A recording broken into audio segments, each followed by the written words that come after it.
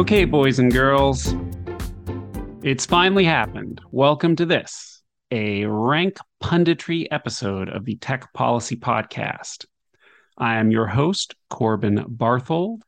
It's just me today, no guest. The topic is important enough that I wanted to get on and do an episode specially devoted to it, and it's a bit spur of the moment. I've gotten my kids down, getting some coffee so I can keep going, because I think we need an episode on Gonzalez versus Google, the Section 230 case at the Supreme Court. Oral argument will be occurring on February 21st. That is coming up very quickly, and I wanted to get some thoughts down. This is a new experience for me by myself. Thank you for doing it with me. I'm wondering if I should adopt my Sam Harris voice and speak the whole time as if this is a guided meditation about internet law at the Supreme Court. Don't worry, I'm not actually going to do that. I want to get through a bit of what's in the briefing. There have been 1,000 amicus briefs. I will not be running those all down, but at least the merits briefs. And then what to watch for in the oral argument. Bit of a preview of what we can expect, maybe do a bit of tea leaf reading. If a case ever warranted it, it's this one. The law that created the internet, the 26 words that created the internet, and the title of Jeff Kossoff's great book on the subject. Section 230 of the Telecommunications Act of 1996, that is the law that it is within. It is more commonly known as Section 230 of the Communications Decency Act. That is a bit of a misnomer. It was actually Senator Exon's bill that would have banned pornography from the internet, basically, that gave it that name. That law was struck down in the famous case of Reno versus ACLU back in 1997, but Section 230 has kept that name, causing confusion to this day, right down into the amicus briefs in the case, in which several people who should know better act like Exon's wording somehow informs Section 230, which Chris Cox and Ron Wyden did not intend to do when they crafted the bill. It was an answer to Exon's bill, if anything. Partly also a response to a case called Stratton Oakmont versus Prodigy, created something called the moderator's dilemma. Said, you do any moderation on your website, you actually up the amount of liability that you're exposed to. Section 30 aimed to fix that. That's another fallacy we're running into in some of these briefs. So let's begin with the obvious, the refresher for most of you. No provider or user of an interactive computer service shall be treated as the publisher or speaker of any information provided by another information content provider. Those are the famous 26 words. That's 47 USC section 230C1. Devoted students of the law know there is also section 230C2, which is often a topic of conversation, especially among conservatives who are very angry about what they call big tech censorship. That is not at issue in the case, although it could be. The Supreme Court justices are supposed to decide only the issue that's before them, but nobody reviews their decisions, so we'll see what happens. So ISIS killed Nohemi Gonzalez in the November 2015 Paris attacks. There's no direct link between YouTube and Gonzalez's death, but her estate sued YouTube, owned by Google, under the Anti-Terrorism Act, claiming that YouTube, Google owning it, is responsible for her death, at least secondarily liable for it, because they had ISIS content on their site. Again, no evidence that YouTube was used to plan the attacks or to recruit the attackers. Gonzalez's family sued YouTube's owner, and the trial court applied Section 230. It dismissed the suit. Very straightforward. 230, if it does anything, it says with limited exceptions that you are not responsible legally for the content of third parties. That's what those 26 words I just read basically mean. So that was not a surprising result. Went up to the U.S. Court of Appeals for the Ninth Circuit. It affirmed, that is also not a surprising result, but we got a couple separate opinions saying that were it not for prior panel precedent, those judges really would have liked to have let the suit go forward. There is no circuit split in this case, which is very odd. There is another decision out of the Second Circuit that basically dealt with a very similar situation where the underlying theory was that algorithmic recommendations don't receive Section 230 protection. And there as well, the Court of Appeals rejected that argument, albeit again with a separate opinion saying that the judge basically wished it were otherwise. But separate opinions do not a circuit split make. That is not how this normally works. Nonetheless, the Supreme Court granted cert and agreed to review. So right off the bat, that is an odd situation. The Supreme Court normally takes no interest in statutory interpretation unless the courts of appeals disagree about the meaning of the statute. Only then, normally, do justices step in to resolve the dispute when it comes to just mere issues of reading statutes. So the fact that when it comes to the target recommendation theory, we have two circuits who have held that Section 230 governs as usual, and none that has disagreed, that's worrisome for those of us who believe in Section 230 and hope it's properly interpreted, because why is the Supreme Court coming in here? It really is an ominous sign that some of the justices have an itch to do mischief here.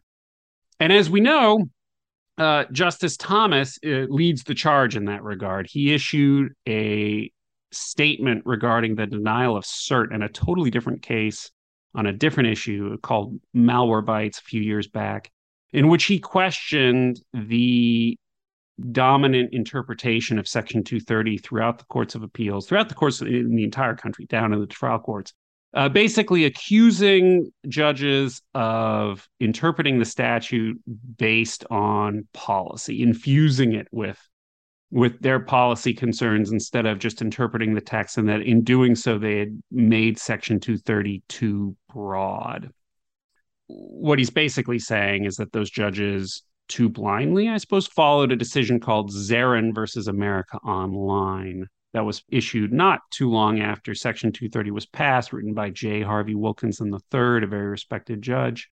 Impeccable reasoning, in my opinion, but Thomas didn't like it and basically says other courts should not have followed it. Zarin reaches what is actually the pretty common sense conclusion.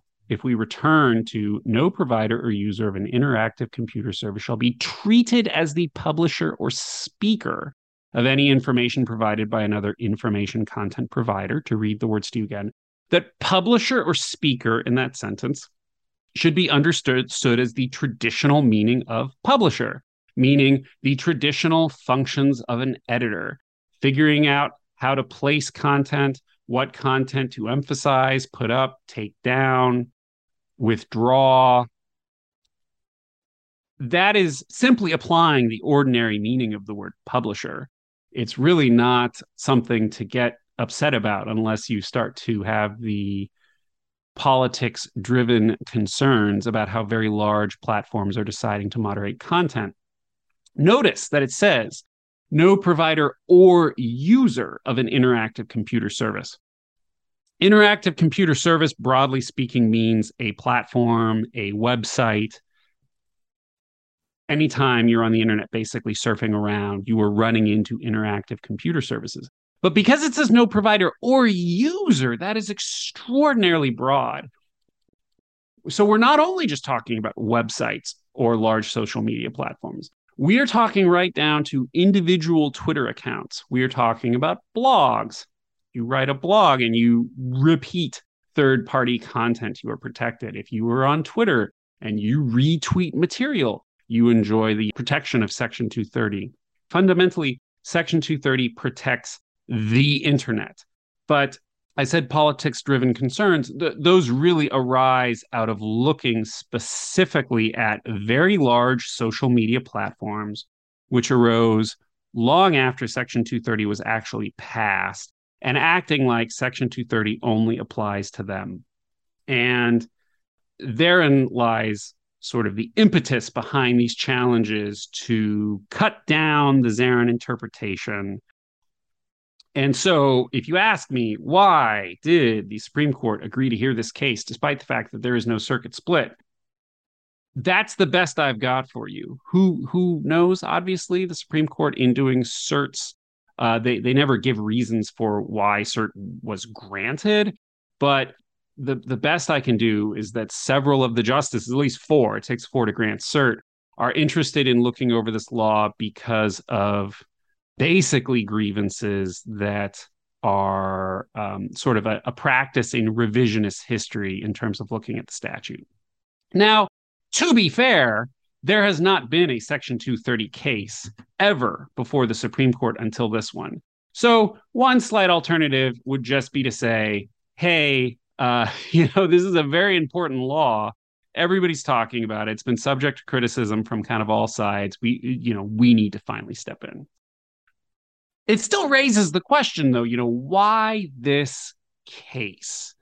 The Gonzalez petitioner's theory is that you put content up and you place it on your website, you are protected by Section 230. But the moment that you recommend it, you lose Section 230, and they try to make that distinction. In their petition before the court, they were very blunt about that. They presented the question quite simply as, does the act of recommending strip you of protection? They proceeded to get the cert grant. They changed it. They totally hedged and went back and said, okay, well, under what circumstances does a recommendation strip you of protection? It is a struggle at times to understand precisely what their position is. And I expect at oral argument that we will find that the justices lean very heavily on the United States in trying to figure out what to make of the petitioner's side. So, why did the petition get granted? I do think that those justices who wanted, not just to take a look at Section 230, but maybe to narrow it, maybe they looked at recommendations and they thought, okay, great, there's some way that we can sort of bite off a piece of Section 230, narrow the protection, maybe sort of in line with Justice Thomas's complaints that Zarin is overbroad, and then, kick it back down into the lower courts as a chastened doctrine. And I think as they dig into this, they're going to find that is a lot harder than it sounds like with the concept of recommendations. Recommendations are essential to the modern internet. Curating the fire hose of information that is presented on even relatively small chat rooms or bulletin boards as they currently exist today, never mind a social media platform as currently relatively modest as Mastodon, never mind the giant social media platforms. Curation of information, which is recommendation, is so crucial, and yet there's really no actual logical line between that recommendation and the recommendation that a traditional publisher does, say, in deciding what goes on the front of a newspaper. I'm sure I'll be returning to that point. They run into exactly that problem. They are struggling almost in real time in their brief to come up with the arguments that allow them to, ideally that's what you'd want. You'd want some kind of way to sort of clip the wings of 230 if you're on that side without wrecking the thing. And that's just a struggle for them to find. And nowhere is that more apparent than in the attempts to somehow, any way possible, distinguish this case from search engines. Everybody seems to recognize that a ruling that strips Section 230 protection from search engines, nobody wants. That's bad news. And yet, really, what's the difference? So the Gonzalez petitioners, their fundamental complaint now, it's taken them a while to sort of evolve to this point in their arguments, but it's that YouTube, back before these attacks occurred, had the up next feature. As you're watching a YouTube video, it offers you that next up and it says, this is the video that will play next. I don't know how it was back then. I can't remember, but I know now on my YouTube, I bring it up, it'll play it automatically even. And that feature, that's what doesn't get Section 230 protection. But that's awfully darn similar to the way that if you go into Google and you punch in a query, it starts serving you up content. And it's in effect saying the up next. I mean, as you go through the pages of a Google search result, that's pretty much what it's doing. It's a very similar kind of function. So what do? What's the petitioner's basic line of attack here? And again, it shifts around. It's really hard sometimes to tell how far they want to go. But their main thrust is that publisher in Section 230C1 is used as a term of art derived from defamation law. And there were special principles for defamation law publication. A key aspect of it was that it was actually seen by a third party. And then there are, specific elements of that tort. There's really no need to get into that, though, because we normally just look to the ordinary meaning of words used in a statute, and there's no real need to do any differently here.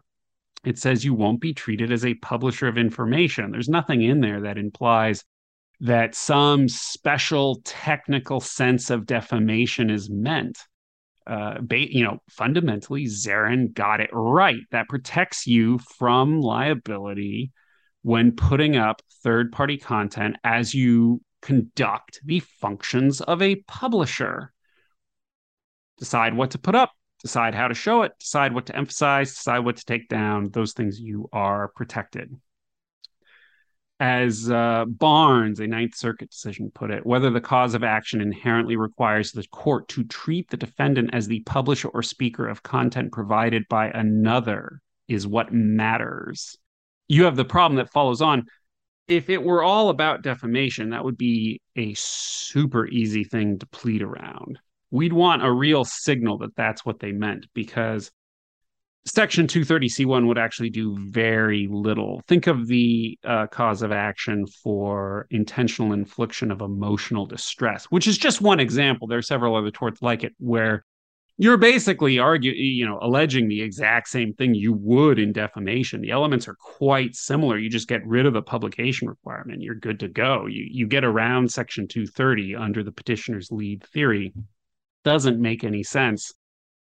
You add to that the fact that Section 230E contains exceptions that wouldn't make any sense if Section 230C1 were limited just narrowly to the tort of defamation. So, for instance, Section 230 does not protect you from federal criminal law. And Section 230 does not protect you from intellectual property violations. Well, those things are not related to defamation. If Section 230 were just about defamation, there'd be no need to put those exceptions in there, or at least they'd be much narrower. They'd look very different. And so that being the lead theory, it kind of falls right at the outset. And then the petitioners are just sort of left grasping from there. I mean, they cite a lot of cases to try to support this point that don't make this point. They discuss, for instance, the infamous, roommates decision from the Ninth Circuit, well-known decision that makes the quite reasonable ruling that if you actively solicit illegal content, in that case, it was a housing website, and the way that their questionnaire was set up basically required users of the website to put in information that violated the housing law, like stating preferences about sex and sexual orientation for potential tenants. Then you don't enjoy Section 230 protection because you've materially contributed to the illegality in the content.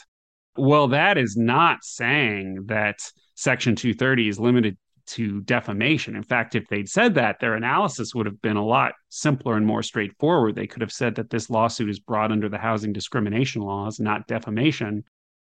Boom, we're done. That is not what they said. And therefore, it doesn't belong in a section trying to narrow Section 230 defamation claims. That's sort of the flavor of the argument that occurs in the petitioner's brief. They try to create lines where sometimes they're saying, well, recommendations aren't always going to be unprotected, or it's not a big deal if they're not protected. Then at other times, they make much stronger claims that no recommendation is protected. If you are, at one point they state, a claim seeking to impose liability, asserting that the recommendation itself was a cause of the injury to the claimant, that shouldn't be protected. Well, that's just going right. It's falling back to the question presented they put in their petition, trying to have the whole thing. So they're not great at planting their flag and really making a clear argument and sticking with it, which is not a great place to be. That's one thing I'd say, that at the oral argument, we're likely to see the justices really trying to hammer down for the petitioners, what is your position? What is protected? What is not? I think I'll get into the real parlor game and say my prediction is Justice Kagan will be the leader of that. She tends to be very incisive with these kinds of arguments. When a brief is not good at making really, really clear, really crisp, this is what we want from you, court, Kagan is often very, very good at pressing that and sort of twisting in the knife and saying, no, I don't get it. I'm going to keep questioning you until you commit to a position here. I want, before sort of moving on from that point, also to pick on the line that they say, recommendations might not be protected. That's not a big deal. You're still protected by the First Amendment. Even some recommendations that you put out that might contain within them, questionable material, you're still going to win your lawsuit. I really, really bugs me that somebody's going to show up in court and make that argument, because there's so much case law setting out clearly, the whole point of Section 230 is to not put litigants in the position of having to fight out those cases, death by 1,000 duck bites, as it is put in one precedent. The litigation expense of just getting rid of those things without the Section 230 shield would be immense. And the example I would give there is, some of you might recall a Supreme Court case called Snyder versus Phelps. That was about the God, I'll go ahead and just use it. Like the God hates fags signs that were put outside of a soldier's funeral. And, the Westboro Baptist Church, they get sued for intentional infliction of emotional distress and a few other torts. And it's a nice example of a pure First Amendment case of, were these signs in this protest protected by the First Amendment as against torts? And the court said, we are required in First Amendment cases to carefully review the record, and the reach of our opinion here is limited by the particular facts before us. And they went through a very careful analysis. Was the speech on a matter of public concern? Did Phelps, the leader of the church, stay far enough away from the funeral to ensure that only his views were at issue and not his conduct?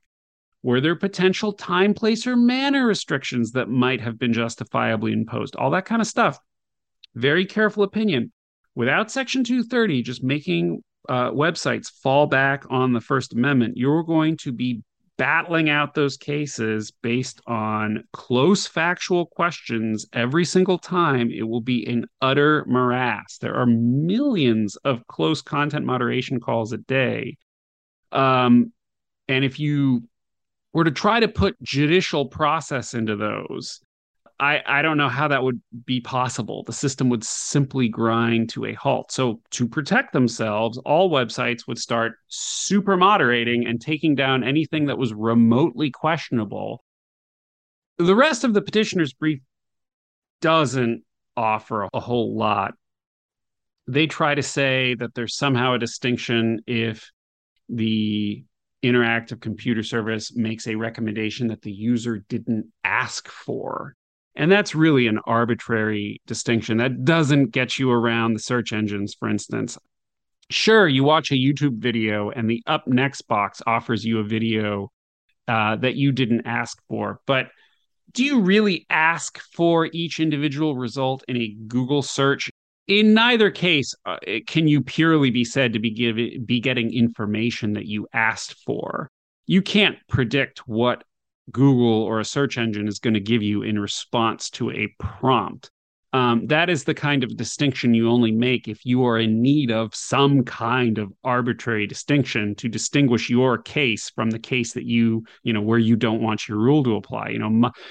That decision was issued on a Tuesday, so it doesn't apply here because I'm asking you to issue your decision on a Thursday kind of thing. Even worse, they argue that if a website creates a original URL to itself with content, that somehow takes it out of Section 230. That's even worse. Come on, guys. Like, that has nothing to do with the actual underlying content that's provided by the third party. That's a real non-starter. So overall, the take home is that the petitioners do a pretty poor job of actually explaining what lines they want the court to draw. They don't effectively differentiate search engines. And so let's turn to the U.S. brief, because I think that's the one that's going to get the focus from the justices. The Solicitor General rejects the petitioner's primary argument that somehow defamation pops in because publisher is this term of art and Section 230C1 applies to defamation only.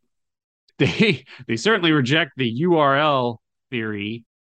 They also reject, and maybe I'll circle back to this one, Justice Thomas's distributor-only liability theory, where he tries to differentiate publisher from distributor liability. Put a pin in that. But the main thrust of the United States brief, and I thought this was going to be more the main argument in the case, they want to say that if you disseminate content in some way that is organized akin to, I don't know, what a newspaper does, you're fine under Section 230. But at some point along the line, if you get too good at the recommendations, if your recommendations get too targeted, you lose your Section 230 protection. It's the super targetedness argument. Somewhere you are no longer a publisher because the magic of algorithms strips you of your Section 230 protection. That is hammering Jello to the wall, let's put it that way. They say, quote, a website's choices about the organization and presentation of user-generated content do not constitute the creation or development of that material.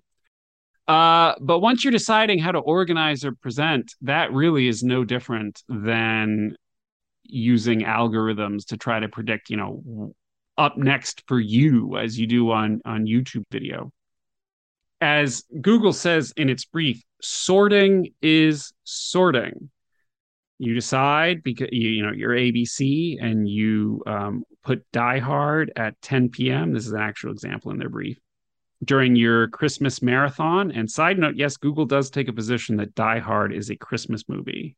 So they're just entering into all kinds of controversial territory in this case between Section 230 and Die Hard.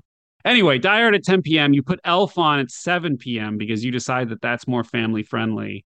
There is nothing in logic that distinguishes that from YouTube deciding that you've watched this cooking video for making the lamb ragu. Up next for you, a video about the steak sirloin, because that seems to be what you're into and that's recommended. Where on the continuum between those two things do you draw the line? How do you draw that line? Everything is done by algorithms. I mean, even chronological feed is an algorithm on a website. That is a algorithmic choice. What is the actual limiting principle or the actual logical principle that distinguishes these things? And at the end of the day, although the US's brief is well put together, as the Solicitor General will always, do, it doesn't provide it. I mean, it waves a hand at the notion that a user puts the search query in Google and that's somehow different from the YouTube example. But it doesn't flesh it out. It just gives a string cite to lower court cases holding that, of course, Section 230 protects search engines, and then kind of says, well, then, okay, we can carve that out. But they never actually explain why. What is the difference? Whereas the justices, I think, will come in and give the petitioners a lot of trouble about, well, what is your argument at all? What do you want us to do? I expect the Solicitor General during that portion of the argument to get a lot of questions about, what is the line here? How do we distinguish search engines? Give us, especially for those who want to limit 230, give us something to work with. What is the limiting principle? Okay, having covered the petitioner's brief and the United States brief, and also what I just said there of what I think those two groups are going to get from the justices, let's transition into, the oral argument. What should we expect? And I think if you're, the Chief Justice, you're John Roberts, and you want to write a nice, narrow opinion that just, resolves this case on clean grounds, you're not looking at other cases or whatever, you're just looking to see who wins here. Google's brief has given you everything you need, as without going too far into Google's brief itself, just by discussing the petitioner's brief and the United States brief, it should be already pretty clear what I think is going on here, that this is a clean-cut victory for YouTube. Putting up the up next video is classic publisher behavior. It really can't be distinguished from making the decision of, what goes on page A1 versus what goes on page D6. This is pretty simple. Let's all go home. Circling back to the question almost of like, why did the justices grant the case? So to the extent that there's drama at the oral argument, I think it will all center around if any justices are grasping, to go beyond this case. Maybe some of the drama will be finding arbitrary lines, that you'd need for Google to lose here. But then also, are they trying to go beyond this case and get to some of the other controversial issues that have swirled around Section 230? There are two ways to get around Section 230, basically. Obviously, there are more, but in terms of the precedents that we have seen on which the defendant has lost with their Section 230 defense, either the claim is not seeking to treat you as the publisher of the underlying material in some way, or it has been concluded that you, in fact, are the content provider in some way. Those are the two routes.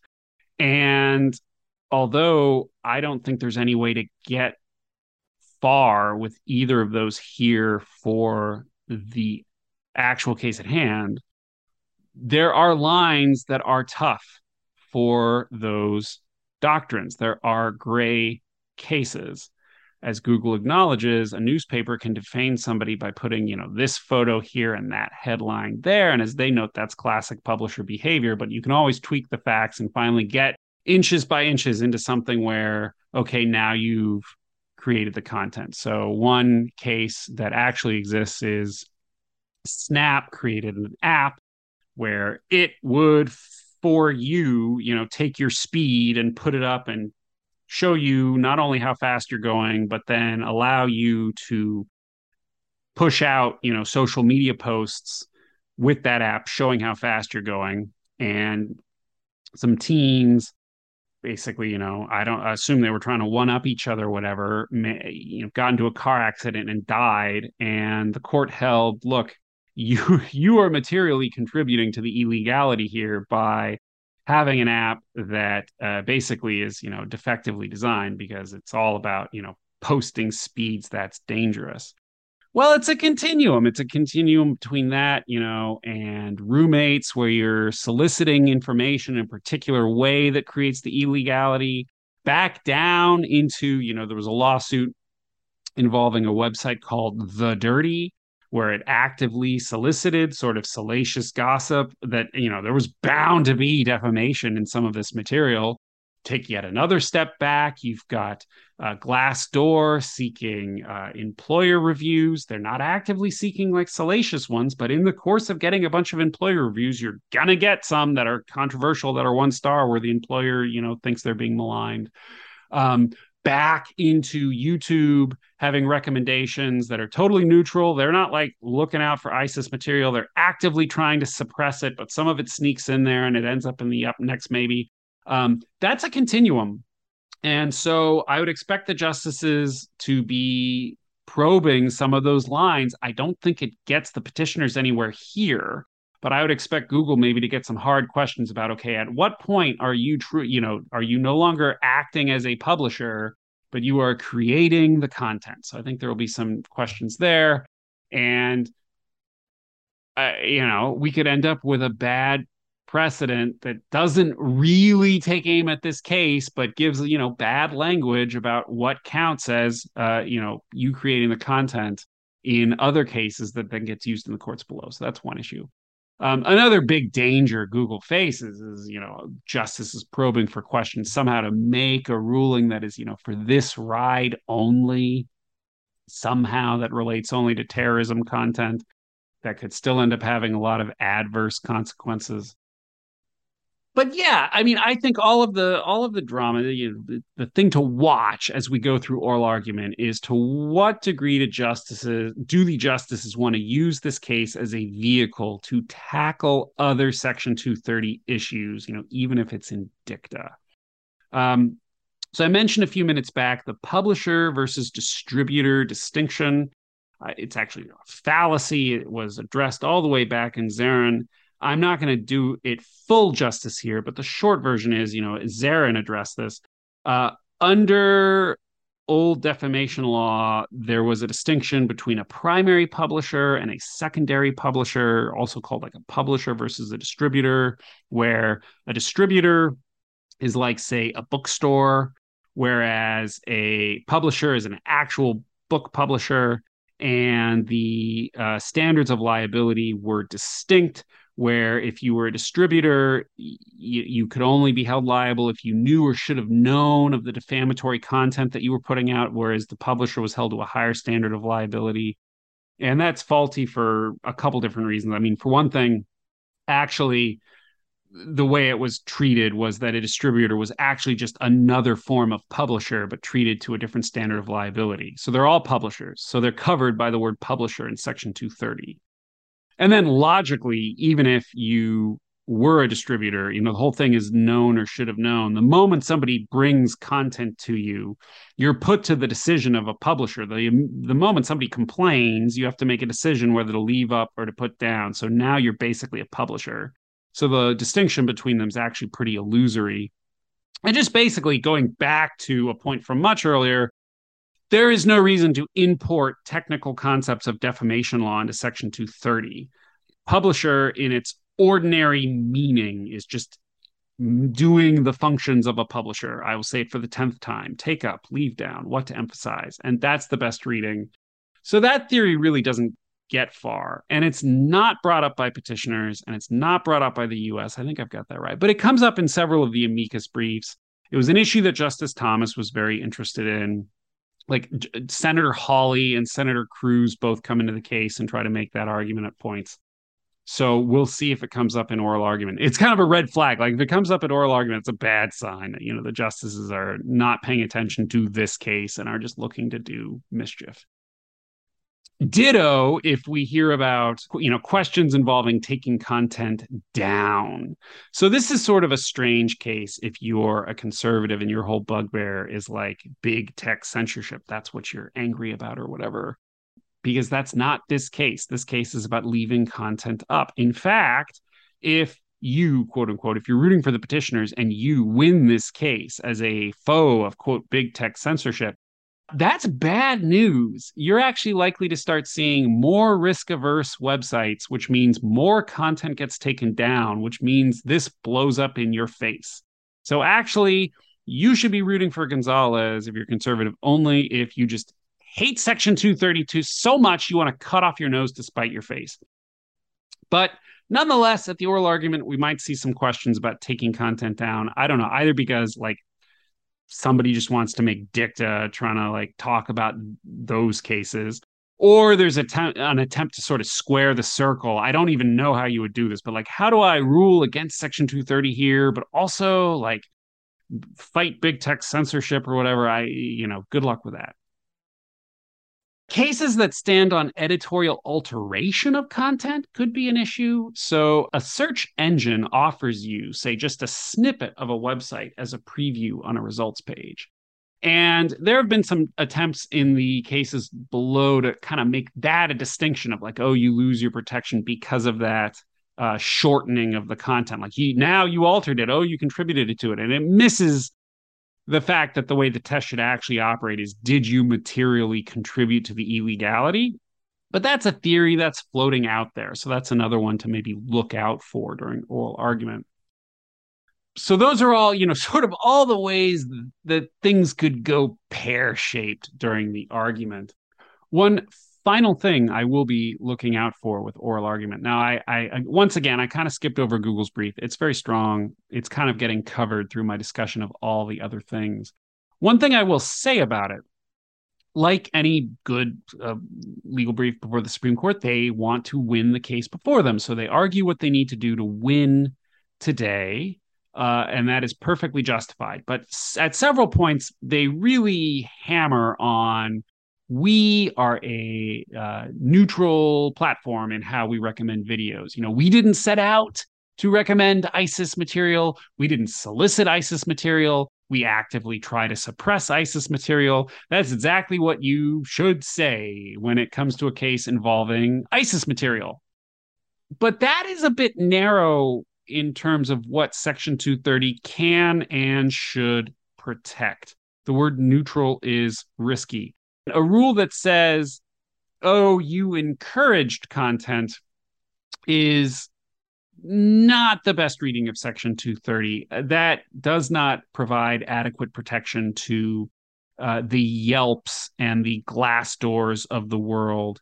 If you say, oh, you're not neutral, and that's why you don't get Section 230 protection, it's very hard to draw that line in a way that excises out ISIS, so you don't get protection for that. But, oh, you do get protection for customer reviews or employer reviews. And those websites are very valuable, and they are really, it's hard to say that they're neutral. They are soliciting customer reviews. Well, that some of those customer reviews are going to be 1-star reviews. That easily bleeds into saying you have encouraged this defamatory, restaurant review saying that our food was bad or whatever.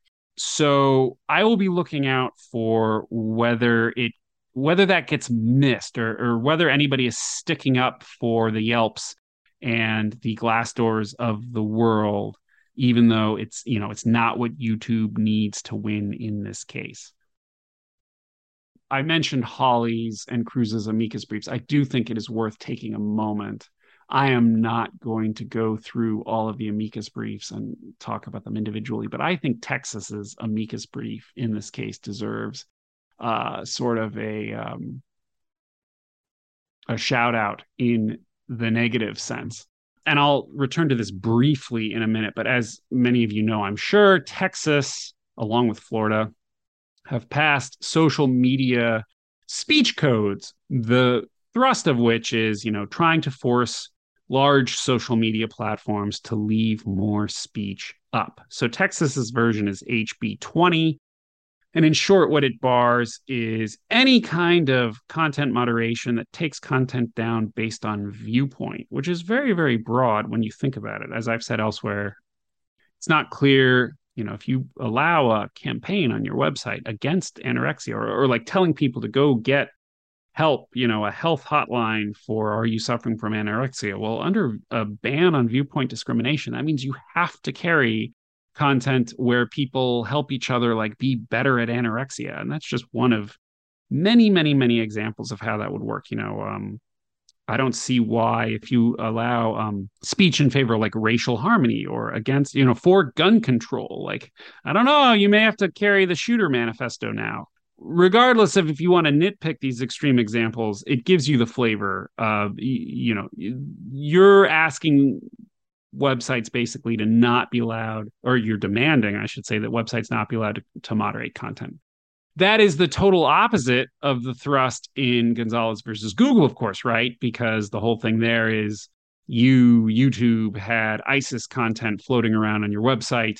that led, although there's no proximate cause here, but somehow to this bombing that happened over there. So I want you to be liable. So you'd think that Texas would have a really tough needle to thread here because they want HB 20 to be upheld. And it, of course, is pending before the Supreme Court in a cert petition. Maybe just a little bit more about that in a moment. But you also hate Section 230 because, the whole like rah-rah anti-big tech censorship thing. So what does Texas's brief say? What do they try to do? Well, they do one of the fallacies that I mentioned earlier, where they try to marry the Cox-Wyden Section 230 to the Exxon Actual Communications Decency Act and say, Section 230 is just about protecting kids from pornography. Well, no, wrong. That is not at all how that works.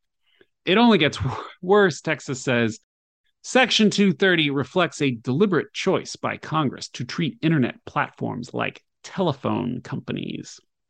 Well, think way back to quite a bit earlier in the episode now when I was discussing how it protects your retweets, it protects your blog. Section 230 protects the internet. The only reason you would make a statement like that is if you are blind to what Section 230 actually is and you are obsessed with the notion that it applies only to very large social media platforms, which is not how it works at all. In fact, they play very fast and loose and repeatedly in their brief cut out of the statutory language the part about user. It says no provider or user of an interactive computer service, and they omit the user. They just say the provider, which suggests intent, shall we say, in what they're doing. They want liability for recommendations, which is, I don't know how you, so you want the platforms to be treated like telephone companies so that you can justify your HB 20 law, but then you want them to be liable for the recommendations they make, something that HB 20 literally says they cannot discriminate over. If you dig into HB 20, when it says that you cannot, quote, censor, that includes deboosting or restricting or denying equal access or visibility to or otherwise discriminating against expression. So they are trying to strip liability for content that they are requiring be recommended. They make no effort to explain why these two things should occur together. They also don't explain why Section 230, if you strip it for recs, why the plaintiffs won't always just plead the recommendations. By the way, that's a pretty universal problem across the briefs on that side of the case. And they declare that Google would not become liable for defamation by recommending a defamatory video. That's actually in there. I'm not really sure how that works because I am not a common expert in the common law, but I believe it is every person in the publisher pipeline is liable for defamation. Pretty sure that's how that works. So that one's a head scratcher. There were, I want to say, like 50 amicus briefs in the case. There was a ton of amicus briefs, but Texas's gets a special shout out. Well deserved. So that's that we've covered now what to look for. We've covered the briefs. We've covered what to look for in oral argument. We have covered the amicus briefs in particular, albeit just by highlighting that one, I suppose, and a few mentions of Hawley's and Cruz's. One final thing to be cognizant of, this is both at oral argument and just in general. When I'm listening to oral argument, I'll be very curious. Are the justices focused just on Gonzalez versus Google and Section 230, like Section 230 as it applies to that case, and then also Section 230 just more broadly? But are they focused just on Section 230, or are they cognizant of the fact that there is just so much internet First Amendment stuff floating around, and are they trying to make all the pieces fit together? So I mentioned a pending cert petition. The 11th Circuit in Florida upheld a preliminary injunction of Florida's social media speech code that's called SB 7072. The 5th Circuit in a split opinion, overturned a preliminary injunction of HB 20. So, in the Fifth Circuit's opinion, no pun intended, HB 20 should be allowed to go into effect. Well, both of those rulings have now been brought up to the Supreme Court, and there are petitions to review those cases. We thought that it's almost certain the Supreme Court is going to grant those petitions. I cannot see how they duck this case. But they did play for time a couple weeks ago by calling for the views of the Solicitor General. So those petitions remain pending. They're floating around.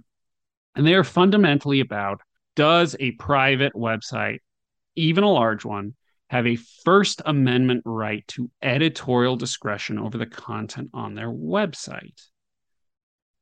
Thus, giving it the right to take stuff down, which is what Gonzalez petitioners want them to be able to do. Those are floating around.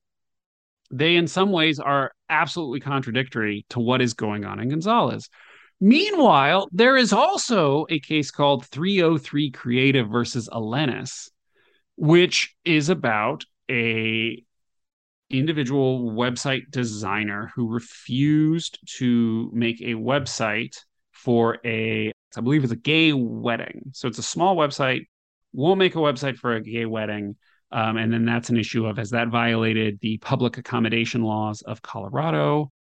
And so there's one where you're trying to force speech in the flavor of, say, HB 20, but it's not a big website. And now suddenly it's the cause where the conservatives think that it's the website owner who's being persecuted, whereas in the HB 20 case, they want to persecute the private website.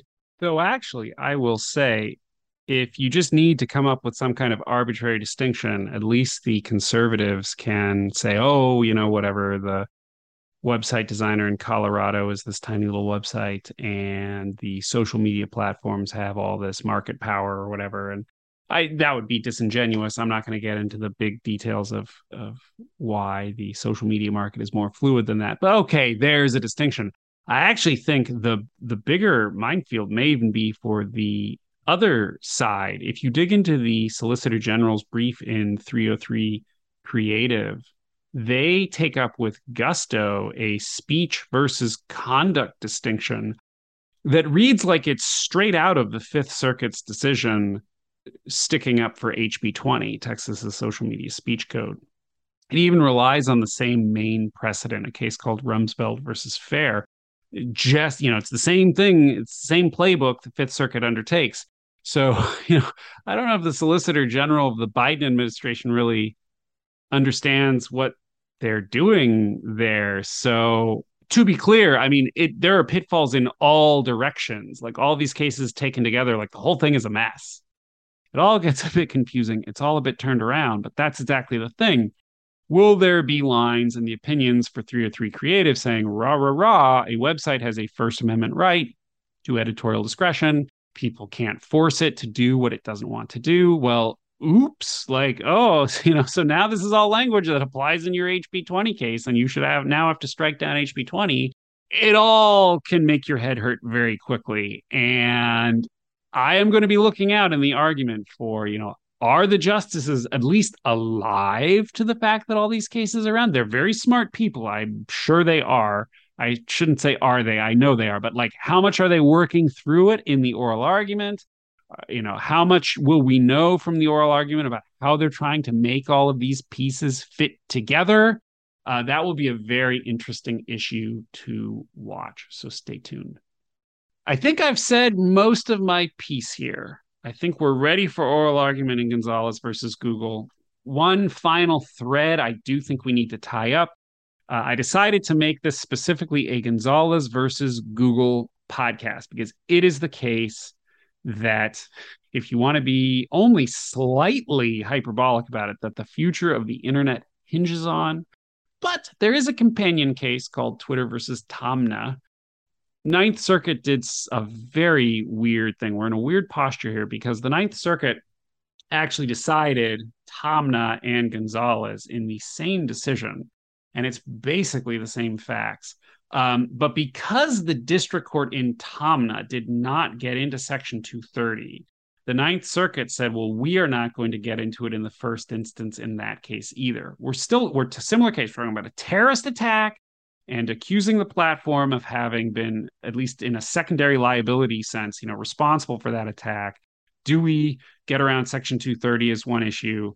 The cases are so similar that even the parties themselves recognize that Section 230 governs. The Tomnay plaintiffs actually stipulated that had the petition in Gonzalez not been granted, their case would get dismissed. That's how much they understand that Section 230 governs. And yet somehow the Ninth Circuit decided, whatever, and didn't do it. And so here we are. Twitter filed a conditional petition. They wanted the petition granted for review only if Gonzalez got granted. And then it did, and then the conditional got granted. So that case, I mentioned, again, probably way, way back, the Anti-Terrorism Act is the underlying cause of action here under federal law. It's secondary liability. It's a civil cause of action.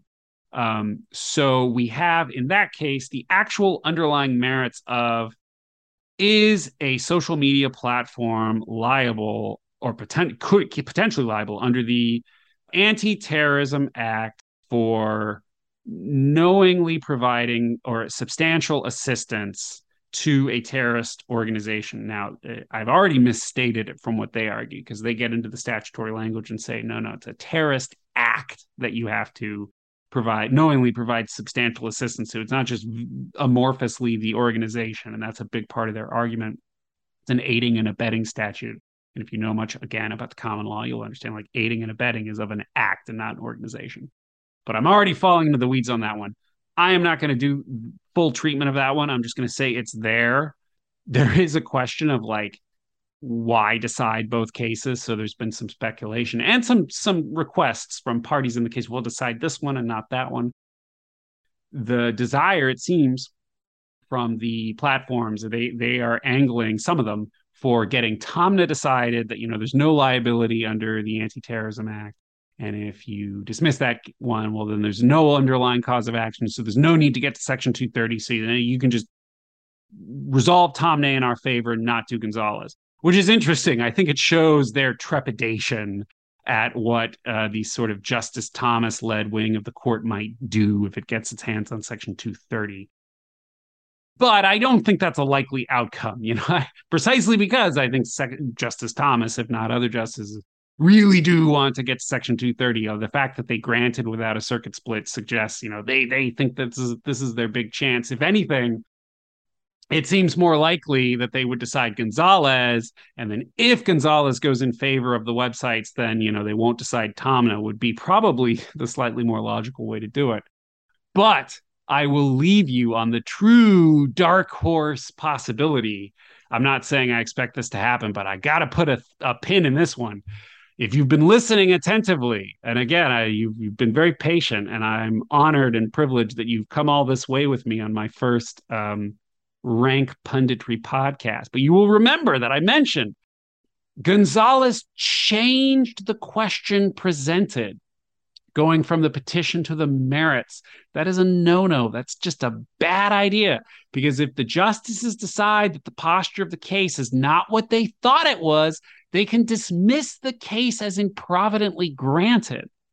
So, and Google mentions this in their brief. They're not heavy-handed about it, but they remind the court that is a possibility. So the real dark horse possibility is that the court resolves Tomna and dismisses Google versus Gonzalez not just as like moot to Tomna, but dismisses it as improvidently granted because the petitioner fiddled with the brief, changed the question presented, changed the posture of the case. So I don't know. I guess if you put money on that, it's like you're betting on 26 red and seeing if you hit the jackpot. Not likely, but something else to watch. Listeners, thank you so much for joining me. This has been the Tech Policy Podcast. I have been ranting at you. I appreciate it so much. This has been fun for me. It was a great chance to do it. This is the perfect opportunity to do it with such a big case. It is so important. tell your friends about this case.